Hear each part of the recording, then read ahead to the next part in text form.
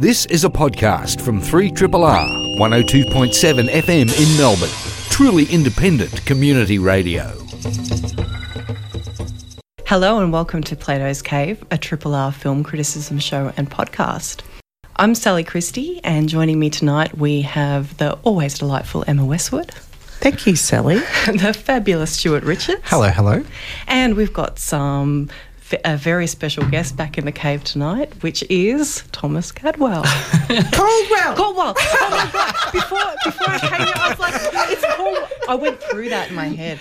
Sally, if you've been a long-term listener of the show, you will know that mispronouncing my name is overdue karma coming my way. That's absolutely fine. We're kindred spirits like that, I feel. Actually, I've enjoyed listening to the show this year, and I will never be self-conscious or embarrassed about mispronouncing anything after listening to you all this year. I was unfairly treated. Well, but no, look, thank you for having me. I'm sorry I wandered in by mistake. It's very kind of you to let me sit down and do the show with you tonight. No, it's awesome to have you back. Who is this man? I know. He's sitting on the wrong side of the desk anyway, but, get used to it. Before we go into tonight's features, we have to start the show again on a sombre note this week with the passing of great director Milos Forman.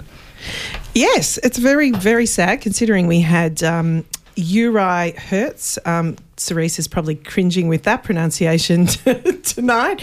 But Uri Hertz is another seminal Czech filmmaker who we announced the passing of last week, sadly, director of The Cremator and Morgiana, amongst many other wonderful things. And Milos Forman is probably a Czech filmmaker that's more broadly known because of his work. He left Czechoslovakia, as what it was called at the time, in 1968 after the Soviet invasion, and went to America and made such films as One Flew Over the Cuckoo's Nest. I mean, really, that was, I don't know whether its Oscar tally has been equalled. It probably has, but at the time it was, it took the 5 pivotal Oscars, and I think the only other film Silence of the Lambs was the only one that's done that since. There you go. All right. Yeah. He came to Hollywood during that time when it was during the new Hollywood era when it was really fashionable to get these European directors in. I mean, Roman Polanski is one of the other big names. But One Flew Over the Cuckoo's Nest is just one of those most incredibly definitive films. And his films always dealt with misfits and outsiders and rebels all throughout his career. Even into the 1990s when he was making all those very unusual biopics about people like Larry Flint and Andy Kaufman. Larry Flint, yeah, Man in the Moon. And if you haven't seen the documentary Jim and Andy, which appeared on Netflix last year about the making of that, you know that Milos Forman was a very tolerant man with his actor Jim Carrey. Beautiful film director, diverse, daring, bold, never did the same thing twice. He will be missed. Yeah, exactly. And we've got a couple of other deaths, unfortunately, to talk about tonight. Ali Ermey, who most people would know as the drill sergeant in Full Metal Jacket, who I believe that was his first role, actually. Not the very first, but in the first 5. It may have been his 5th film, Pretty much defined his career. He wasn't actually meant to be in the role. I know that. He was there more as a advisor because he had come from the Marine Corps, and there are many seminal lines that have come out of that. Lots of great ones. Nobody will ever be able to play a drill sergeant without being compared to his performance in Full Metal Jacket. And his career ever since then was kind of playing variations of those authority figures. And exactly. Even in the Toy Story films, he was playing one of the toy soldiers. It was a riff on Full Metal Jacket. So he just defined that part and that type of role. Exactly. And unfortunately, he died at 74 of complications of pneumonia, which doesn't really sound appropriate. I would have preferred to have heard he got hit by a hand grenade or something like that. But anyway. That's a curious way of tributing him. But bravo. Yeah. And then also Vittorio Taviani. Yeah, one half of the Taviani brothers, the other brother who has survived him. These guys are an Italian directing and writing team, and their work dates all the way back to the 1950s. Probably best known for the Cannes Film Festival Palme d'Or winning film in 1977, Padre Padrone. And not that long ago, they won the Golden Bear at the Berlin International Film Festival for their 2012 film Caesar Must Die, which did get a small release around Australia. That's right, it did. I missed it. We didn't cover it on the show back then, but we should have. Oh, well. R.I.P. Very important Italian R.I.P. filmmakers. So Yes. it's a loss to world cinema. It is. So on tonight's show, we will be looking at Wes Anderson's delightful latest stop-motion offering, Isle of Dogs. So Isle of Dogs is set 20 years in the future after all the canine pets of Nagasaki City are exiled to a vast garbage dump called Trash Island. A 12-year-old boy sets off alone across the river in search of his bodyguard dog, Spots. We'll also be looking at Israeli director Martin Year's first feature film, Scaffolding. So Scaffolding is a coming-of-age story about an Israeli teenager who is torn between two role models, his charismatic literature teacher and his strict working-class father. But first tonight, we will be discussing Sally Potter's drawing room comedy, The Party. I almost called it The Room then. That's a very different I would love to see Sally Potter's I know, that would be good, wouldn't it? version of The Room. With Tilda Swinton. That would be great. You're tearing me apart, Lisa. Oh, I wish that happened now. So the party takes place in real time during, yes, a party at the very upper class, very British Janet and Bill's home. Janet is hosting an intimate gathering of friends to celebrate her promotion to Shadow Minister of Health in the party of opposition. Her husband Bill seems preoccupied. As their friends arrive, some of them who have their own dramatic news to share, a soiree gradually unravels. An announcement by Bill provokes a series of revelations that escalates quickly into an all-out confrontation. As people's illusions about themselves and each other go up in smoke, along with the canapes, the party becomes a night that began with champagne but ends with blood on the floor. The party features an impressive cast, including Kristen Scott Thomas, Patricia Clarkson, Timothy Spall and Cillian Murphy. So what do we make of The Party? I was waiting for Peter Sellers to arrive and do Birdie Num Nums. It's been good. I was very disappointed, actually, that he wasn't in there. But no, The Party... Well, Sally Potter, I was never a fan of Orlando, and I kind of left Sally Potter in the dust with that one and never went back to her. But I really enjoyed the economy of this film, that at 71 minutes, I think there could have been pressure to have made it longer, because even the average horror film is a good 10 minutes longer than 71 minutes. But yay for her to not pad it out or, have to, put on any fat to get the appropriate running time. It does play out, even it was interesting, the choice of black and white. It really felt like it was Sally Potter by way of Woody Allen, by way of Roman Polanski. Woody Allen particularly likes to play with black and white, but he will also do those sort of little ensemble films. And Roman Polanski, especially in his later career, has done a lot of those. With Carnage, yeah. Carnage is one example of that. I enjoyed the way this kind of felt like, and maybe that comes down to the running time as well. It felt like the structure of a short film. Thomas, you'd probably be able to comment much better. You're always immersed in short films. But the way that it worked up to this twist at the end. And often a short film will work well in that regard because you don't have as much the luxury of time to build drama and character rapport. So it really felt like a long short to me. I liked it. I did like it. I don't think I loved it. I kind of went in and out with the characters, let's just say. But I enjoyed the choice of ensemble. Patricia Clarkson is an all-time favourite of mine, and I like that she was given this kind of role where she had these great barbed lines, because she's always good at delivering those sort of lines. I really enjoyed the fact that Bruno Ganz, who's, been very celebrated as playing Hitler, was some sort of new age airy-fairy. He was one of my favourites in it. Yeah. I thought that was pretty cute. And one of his defining roles was playing an angel as well. I think it's pity we forget that. Angel, Hitler. And then everything else is somewhere in between. Well, it's interesting how Hitler kind of manages to trump everything. Pardon the pun there, but anyway. Yeah, wow. But his character's Freud wants his check. his character's really interesting because he, as the film progresses, his character kind of holds it all together because he literally directs people around the room, and I loved his character. I think it was so interesting. What about the Cillian Murphy character? Did you stole feel the like show that? for me. Oh, really? Did he really? Oh, His no. character stole the show. Oh, He was I the didn't one thing I really know. loved about it. Really? I knew there was going to be a reveal with his character about what his drive was and why he was so pent up, but he just went from 0 to 10 so quickly, and there was something really contrived about his character for me. Yeah, I didn't. What would we say it's really about, this film? I ask my students that all the time in film class. Okay, then. You may answer that question then, Stuart.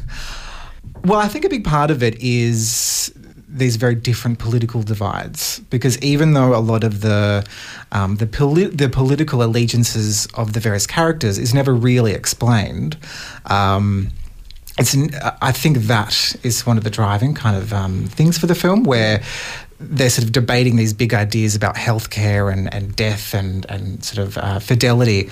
And interestingly, Brexit was happening as they were filming this as well. So it's made during a time when they're all processing this huge divide in their own kind of various nations.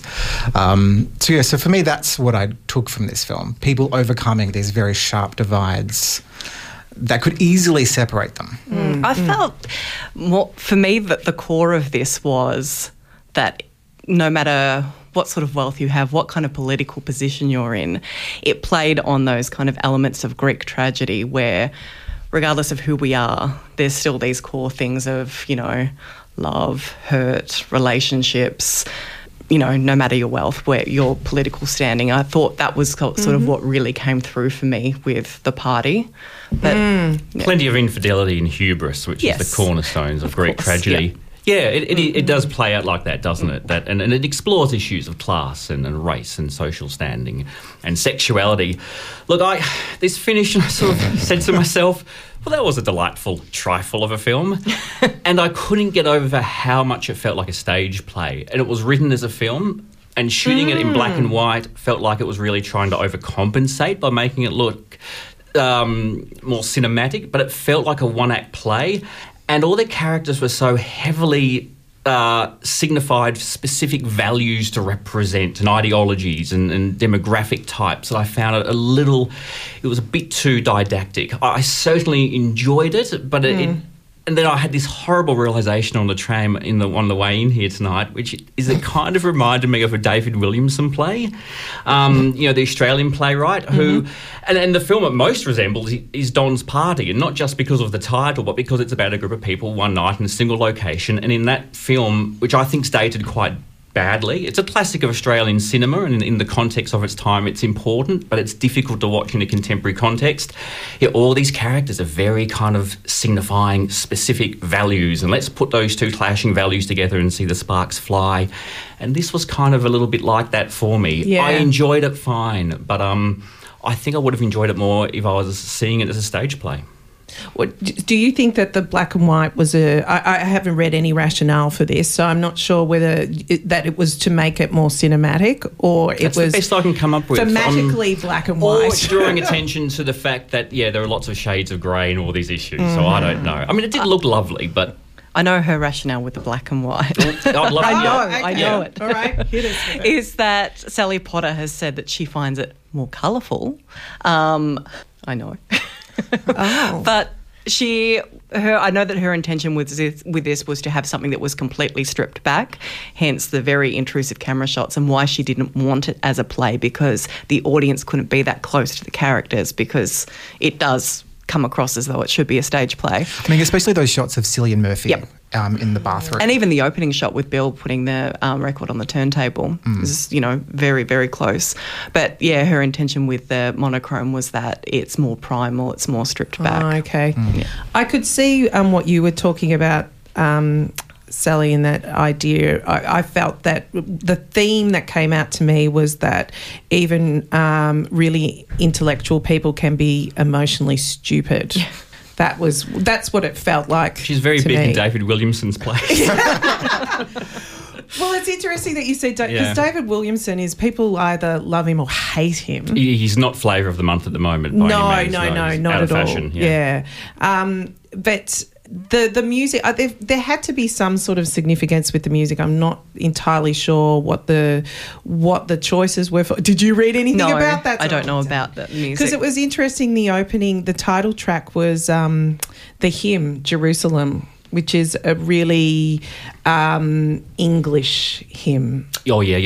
They sing so- it over the end of Chariots of Fire, I think. That's as English as it gets, yeah. So it was obviously there was something trying to play up the Englishness of it, which, as Stuart mentioned, it happened at the time of Brexit, but I don't believe that she actually wrote it before Brexit. Yeah. So it But was then just the rest of the music was all from all over the world as well. the rest was, And I was just wondering again if that's a comment on that kind of middle class thing of appropriating music from all around the world. And But none of them are very I don't middle know. class. No, they were all quite They're all very upper class. Yeah. yeah, very true. Yep. Especially, in terms of English upper class. There was middle class, one moment that really stood out for me as just being very beautiful was when the Sherry Jones character, who plays, I mean, she's in Transparent and she plays almost the exactly same character. There's a moment where she's standing outside under the moonlight and there's this kind of hard lighting that gives her this silhouette, and she kind of comes out of the alleyway with this sort of really kind of like two-faced almost as she's talking to the Emily Mortimer character. That for me was beautiful, and that was obviously a very cinematic moment. And in terms of the use of black and white, that really worked for me. And that moment really kind of stood out for me the entire film. Yeah. Other than, I do actually remember that moment, but otherwise it didn't feel like a beautiful black and white film. It did get very stark at certain times, like the lighting got, as the drama, got more fraught. It got very, really harsh whites against black and things like that. But I wouldn't have called it, apart from that shot, you're right, but I wouldn't call it a beautiful film. She didn't kind of play with black and white as a form in that way. No, yeah. It is a fantastic cast. I mean, if nothing else, you get to see some of the most interesting dynamic actors. And Timothy Spall, fantastic. Yeah. Look, and and Kristen Scott Thomas. What can you say? I must admit, I giggled every time Patricia Clarkson abused not Timothy Spall, Bruno Grant. I laughed. It was just great. I mean, I would happily have Patricia Clarkson abuse me. I don't know what that reveals about my personality, but I've dreamt about that. So the party is screening in Victoria now on limited release. You're listening to a podcast from Community Radio 3RRR in Melbourne, Australia. Next up, we are discussing Wes Anderson's latest offering, Isle of Dogs. So Isle of Dogs tells the story of Atari Kobayashi, a 12-year-old ward to corrupt Mayor Kobayashi. So when all the canine pets of Megasaki City are exiled to a vast garbage dump, Atari sets off alone in a miniature junior turboprop and flies to Trash Island in search of his bodyguard dog, Spots. There, with the assistance of a pack of newly found mongrel friends, he begins his epic journey that will decide the fate and the future of the canines. So this has a very impressive voice cast featuring a lot of Wes Anderson's regulars, but some new recruits as well, such as Bryan Cranston. We've also got in there Edward Norton, Bill Murray, the wonderful Jeff Goldblum, Scarlett Johansson, Tilda Swinton, Greta Gerwig, Frances McDormand, F. Murray Abraham, Courtney B. Vance, Yoko Ono, Harvey Keitel and Frank Woods. So lots of Anderson regulars in there. I personally thought Isle of Dogs was very delightful. What else did everybody think about it? I think this is glorious. Yep. I tend to be a bit indifferent to Wes Anderson, but when I love his films, I love them to an extent that I have difficult putting into words. And I was like that with the Royal Tenenbaums and the Grand Budapest Hotel, and having been indifferent to Fantastic Mr. Fox, where everybody else seemed to really love it, I went into this with some trepidation, and it really bowled me away. And I've actually gone to see it twice, mainly because I slept through it most of the time the first time, because I was jet lagged. But the second time I saw it, I was quite pleased with how much I did pick up on it. And I was just going to say, as well as the English-speaking cast, it's actually got an amazing Japanese-speaking cast as well, most of whom I've since read and learned are hugely significant to Japanese audiences. And apparently Japanese audiences are having a ball with a lot of in-jokes specifically aimed at them. So it's quite an extraordinary cross-cultural film. And watching it the second time when my cognitive abilities were working, I was actually quite struck at how I think all of Wes Anderson's films have been heavily influenced by a lot of Japanese cinema. There is a certain type of composition and arrangement of his shots in all these films that remind me of, Tokyo Story, Yasuro Uzo's cinema. And there's been a lot of talk in this one about how Akira Kurosawa has been a big influence as well. So it seems like a really natural and organic kind of blending of styles. And tonally, this is so ambitious and so weird. Like, there's something really ugly and nasty and disease and filth and rubbish. And yet it also has that incredibly droll humour through the beautiful delivery of a lot of the characters. And although Anderson doesn't do saccharine and I think pulls back on the whimsy as well, there's something really emotionally engaging as well. And I was quite choked up at some of the scenes. And this is a film with a huge cast of characters. It's told non-lineal, huge sections of it aren't translated for English audiences, and there's some very interesting things done there with the power of and the politics of translating. And despite all these things that should stop the film from working, I think it's one of Anderson's best and probably going to be one of my favourite films this year. A lot of the Japanese dialogue not being translated, I think, is really interesting, because I've been reading a few reviews and there are some takes that say that this limits the characterization of the Japanese characters when they're not translated for Western audiences. But Wes Anderson, in response to that, has said, we might not understand their language, but we can understand their emotions, which I think is really, really interesting. Touches on what Cerise was talking about last week with the use of sign language in films like The Tribe and A Quiet Place. Yeah. I loved the film and I want to go see it again to pick up on all of these very stylistic influences and see this sort of meshing of two cultures. I've been listening to Alexander Desplat's score on Spotify, and you can see that at the level of the score with the instruments he uses. One little gripe that I have with Wes Anderson in a few of his films is that there tends to be this kind of boys' club that kind of manifests in the cast with how kind of the connections between the characters play out. Sort of that kind of core tribe of dogs are all of the sort of the standard Wes Anderson kind of male cast members, where a lot of the female voice actors are kind of relegated to the side, where I'm looking at sort of Angelica Houston, Tilda Swinton, Yoko Ono. They're all very silent in the film. They kind of make peeps and noises, but they don't really talk a whole lot. And they're all kind of relegated to these kind of love interests roles. Even Scarlett Johansson's character and Greta Gerwig's character, she does a lot, but she still kind of goes into this kind of romantic position. That was one thing that kind of kept on bugging me with this film. I don't think he's done any films, has he, where he's really given a decent amount of time to his female characters. It's sort of he's one major failing, I guess. Yeah, and I love this film, but it was just this one thing that just kept on kind of not sitting very well with me. That kind of the Scarlett Johansson nutmeg character really was felt to me like Lady in Lady and the Tramp, and that kind of that vibe with the Bryan Cranston chief character. So he's kind of the more mutty dog, and she's the kind of elegant lady dog. And I think even there's all the Japanese stuff in this film that, is so incredibly layered, but there's also massive riffing on Western storytelling as well, and the interlocking of the both. So I think that, the boy and his dog story is something that comes from in the New Yorker article that with one of the reviews that I think Stuart would have been mentioning there. She talks about a character called Peach Boy, who's a folkloric character from Japanese storytelling, who's relegated to an island to fight evil with his band of dogs. And I think there's often this... you go right back to the 1950s, for example. You can go back even further, but something like Old Yeller, the American film, which is literally a boy and his dog film.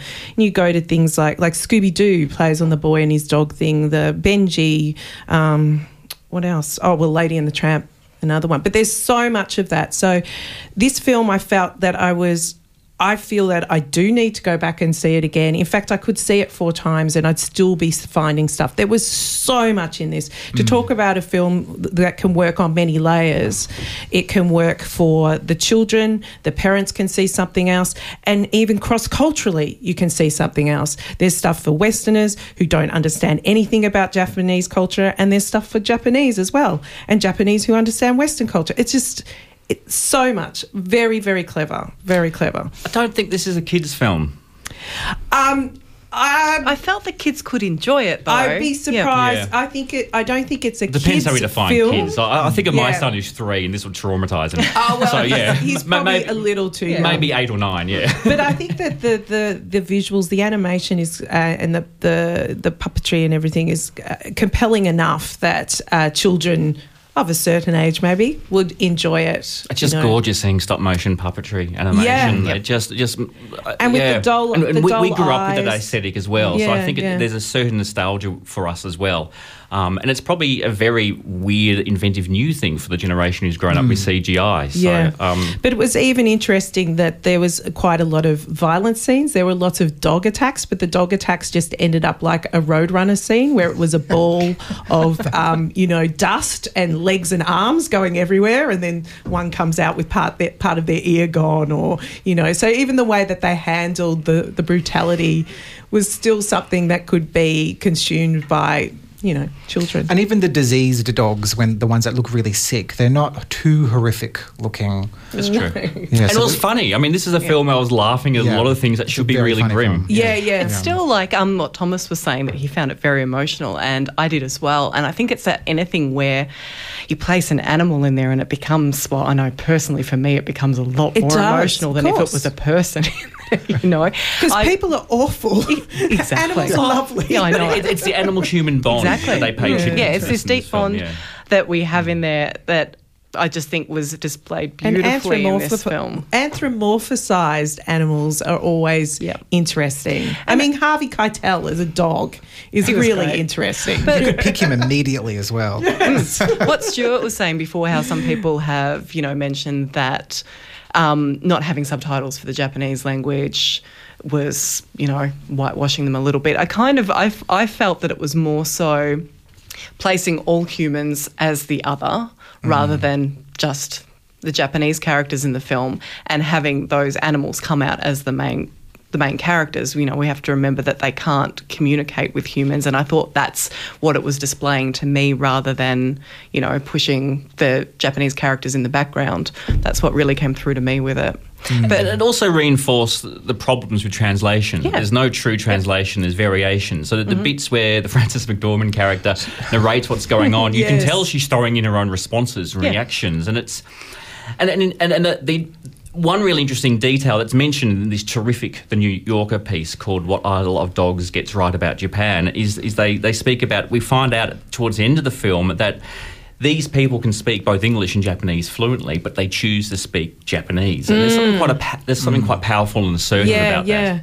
I think that's the picking up on the whitewashing or orientalising of the film, that the criticism that's been levelled against it is obviously completely and utterly wrong, and in many ways shows a cultural insensitivity on the behalf of the critics actually saying that, because they haven't done their research and there's just a knee-jerk reaction to something that it's a white filmmaker making it comes from a well-meaning place, but it's dangerously patronising, assuming that this is a culture that needs protecting. When and again, this is a point made in this piece, where the Japanese have really pushed their culture out into the world. It's in a similar way that American imperialism has used their culture in certain times and places. Yeah. And it's not a case of, when we get worried about one group of people making a film about a different group of people, the concern is that stopping that other group of people tell their own stories.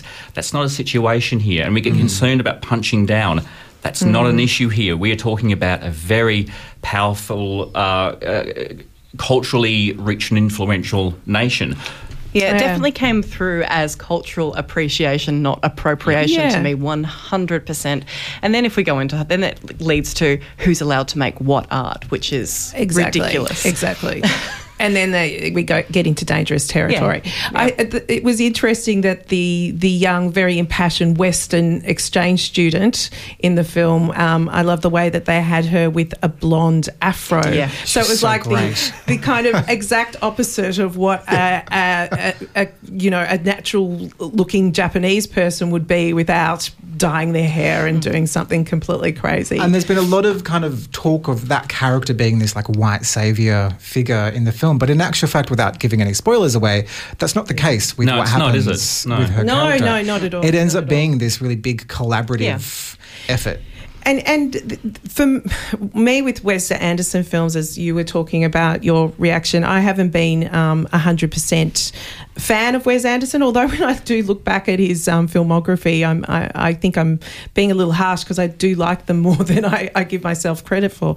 But he often starts very, very strongly. His films always start on a really high note with a lot of visual and thematic interest. And then I feel like they often run out of puff in the third act. But this one really held its strength right from the start to the finish. I didn't feel like it had any purple patches. Yeah, I felt like Fantastic Mr. Fox was the only other film for me that I loved it. Yeah, that I'm on my own. Was consistent the entire way through. Like, yeah.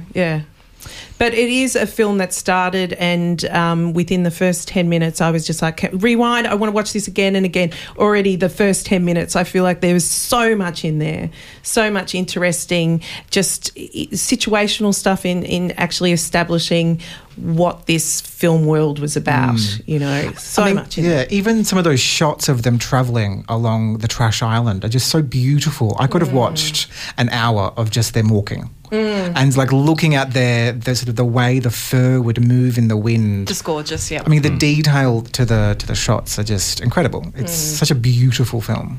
Yeah, it's a very loving, affectionate film for sure. So Isle of Dogs is screening now in Victoria on general release. 3RRR.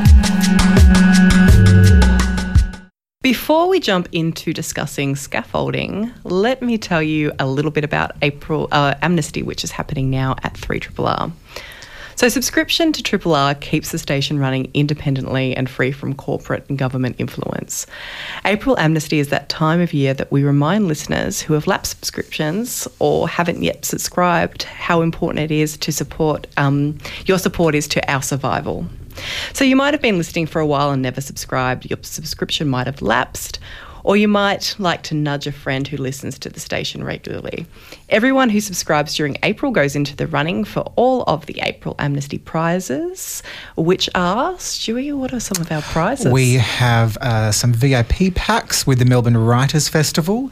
There is a mini pass with the Melbourne International Film Festival.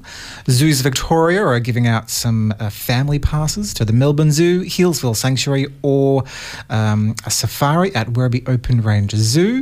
What else is happening? Northside Records are giving out some super funky LP CDs and 45s. So now is the time to subscribe because you could win one of those excellent prizes. You can find out all the details for subscription at rrr.org.au. Our final film that we're going to be looking at this evening is Scaffolding, which is Israeli director Martinier's coming-of-age story. Set in a small town outside of Tel Aviv, Scaffolding centres on the gifted but troubled student Asher, who spends his days hanging out and ignoring his education. At home, Asher's single father, Milo, pressures him to take over his scaffolding business. While the two share a close relationship, emotional tensions are never far from the surface. When charismatic literature teacher Rami arrives, Asher is inspired to rethink his destiny and imagine more of himself. When a sudden tragedy strikes, he must decide what path he'll walk. Scaffolding is an autobiographical film from director Martinier, who was inspired by his real-life student Asher Lex, who plays himself in the lead role. What do we make of Scaffolding? I want to know what... Oh, sorry. I was going to say, that's an interesting detail I wasn't aware of. Yeah, didn't you? I only just found that by looking it up. I wanted to know what Sally thinks of it because she's a teacher. I'm a high school I'm a literature teacher. Yeah. Is this your story, Sally? No.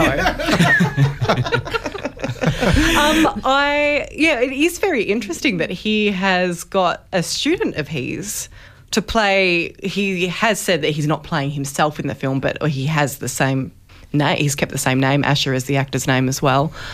He found him to be an interesting student, and Martiniere has always wanted to be a filmmaker. He's done documentary before. It is quite bizarre to me that you would pick a student out of your class and get them to star in your students film. are trying to think who's going to get a role in a film now. You know, they don't listen to this.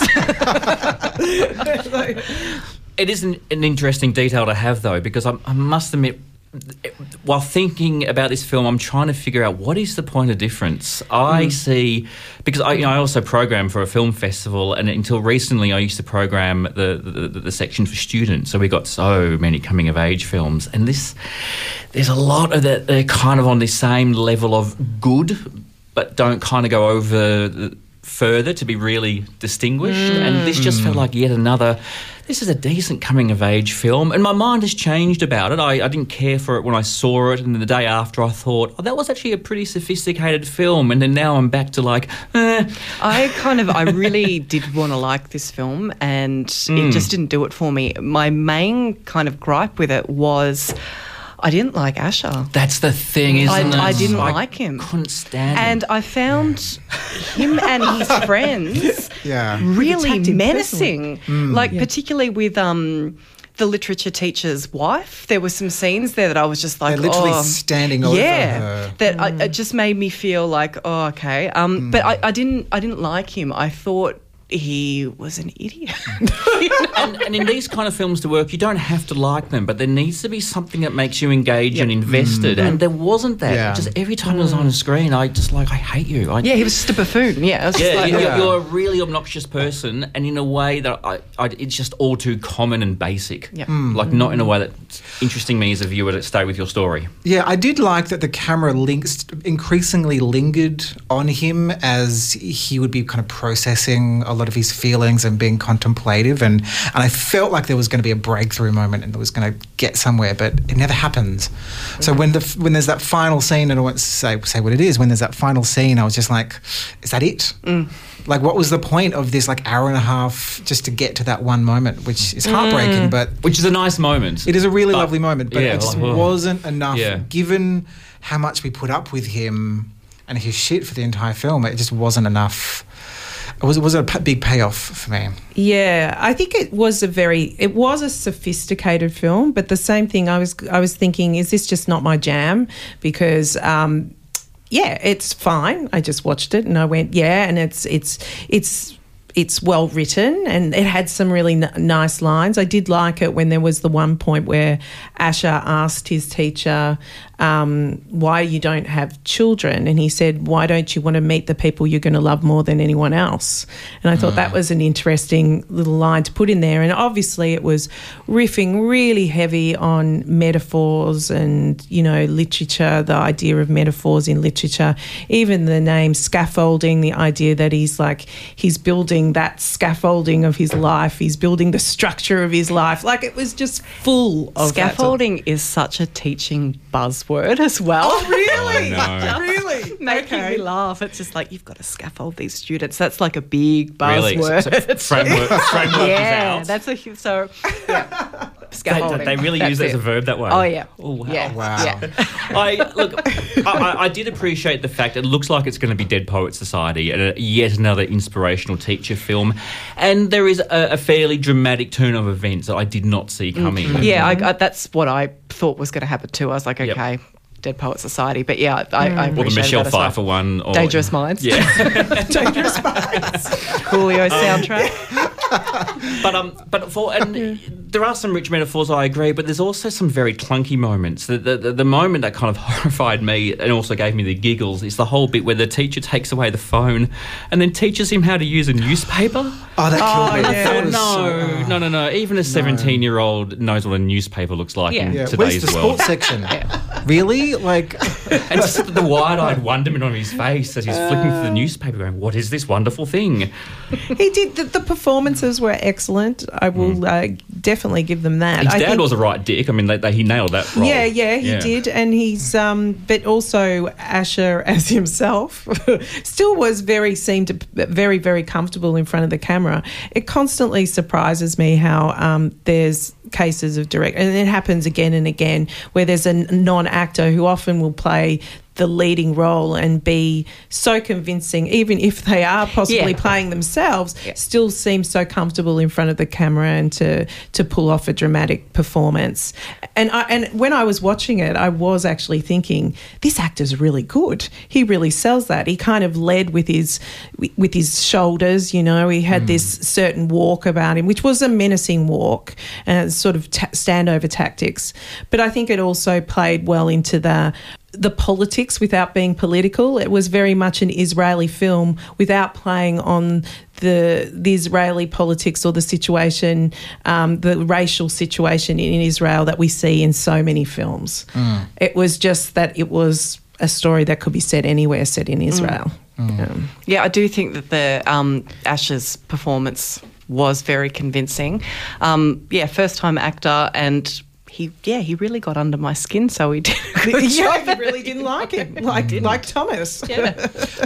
The father, I thought, was a really fascinating character. I mean, for me, that's where the gold in the film is, because he's such an arsehole and he's so brutal in how he dictates what Asher can and can't do with his life. But there are so many lovely moments where, I mean, he genuinely loves Asher.